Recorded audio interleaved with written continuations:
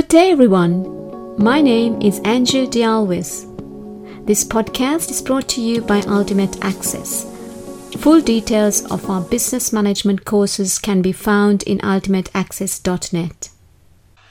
Today, our guest is Graham Chi, all the way from beautiful Australia.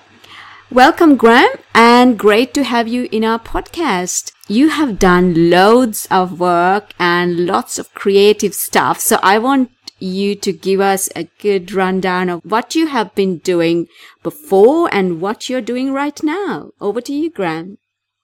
Okay, thank you, Andrew. My name's Graham Chi. I'm the founder of Local Knowledge. I'm a CPA in Australia. I run an accounting practice as well, and our focus has been very much in the public practice space. What we started looking at over the years is the importance of the accountant. The accountant has very much evolved from just being an accountant to now a trusted business advisor. We now look at how strategy is undertaken. We also look at advising people on structures as such. And one of the things that has evolved over time is that business has very much become required to interact digitally, not just technology, but digitally. And that was one of the reasons of why we started Be Cyber. Be Cyber is a cyber risk mitigation firm. Rather than just purely focusing on the tech side, and that's not to say that tech isn't important, but what we were looking at is how cybersecurity and the accountant become closer together. Now, one of the things that has started to happen in the public practice and the accounting space is the information that is now being gathered up, the interfaces and integrations that accountants and clients and regulatory bodies now require business to interface with. So the accountant is now a central player in helping defend against cybersecurity incidents, but it also stores a lot of information about suppliers. It stores a lot of information of financial risk. It stores a lot of information and requires to cover up of how much sales we are dealing with, like bank reconciliations and such. So the accounting firm today and cyber risk are nearly partners in what they're trying to do. And that is part of the reason why we formed Be Cyber. Graham, what does this company Be Cyber do? Be Cyber helps business with risk mitigation, cyber risk mitigation. It sits alongside your other malware prevention tools. It sits alongside your technology tools. But what it actually undertakes, and this is an interesting statistic, over 90% or close on 90% of all incidents are human error in terms of a cyber incident. 10% is only through a technology issue. So what Be Cyber was to help businesses, whether that was accountants, whether that was the finance department, human resources, help identify and train what to look out for. It was like became the human firewall of defense, which is sometimes better than just relying on pure technology. And so many times you hear cybersecurity incident, it's a tech issue. No, it's become a business issue. And so Be Cyber is very much required to help the business go forward rather than looking at just lagging indicators all the time. It is a leading indicator of trying to help business. As a CFO or senior finance manager, this is, I would say, a tool that will help them, am I correct? And something that they could work with and be proactive when it comes to the company's cybersecurity.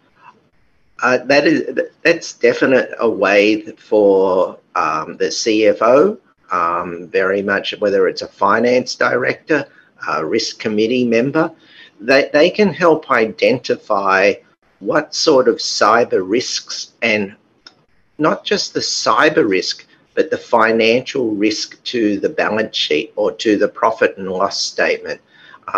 They also play a very important part in identifying the risk, quantifying the risks, budgeting for the risks as well. So their tool set becomes a very important part of the board for management, but also its identification of small incidences that could happen, whether that be in payroll or human resources or paying invoices. That role and toolkit of B-Cyber helps with that CFO role. It helps augment their role rather than being just a tool. It's actually trying to help them along their strategic way. I think this will also give content for that board discussion and also for strategic discussions related to cyber and the investment that goes in there, because I think the culture of a company comes from the top, and there has to be a culture of cyber awareness, from top down in a company. So this is certainly a tool that would help the senior management. Am I correct? That is correct. It is definitely a tool that helps with quantification of the risk. It's also looking at the quality of risk and the types of risk. The board member today needs to be across so many different fields and disciplines of expertise. However, what is coming down to, I guess, the bottom line is how much can you afford to spend, because the finance is running budgets and looking at such, but they're also looking at how much risk are you prepared to take, not just keep purchasing new software because that is the latest.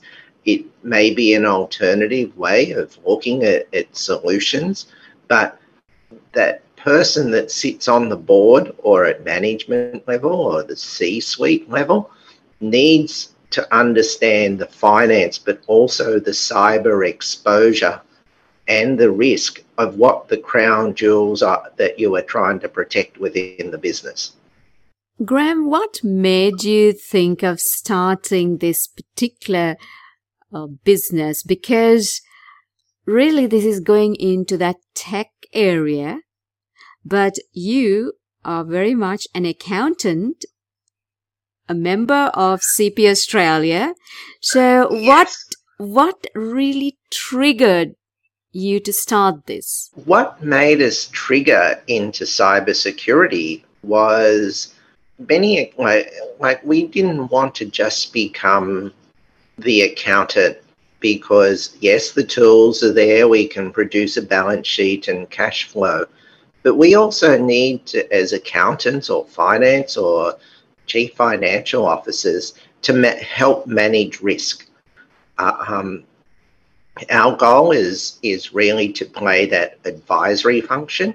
It's also to help train new staff coming through, but it's also to help as an expert at the board level, not only to identify these risks, but actually explain to other board members that may not have that skill. So yes, we tried to look at it as, yes, we can report on accounting and tax, which is a balance sheet. Yes, we can report and help with budgets.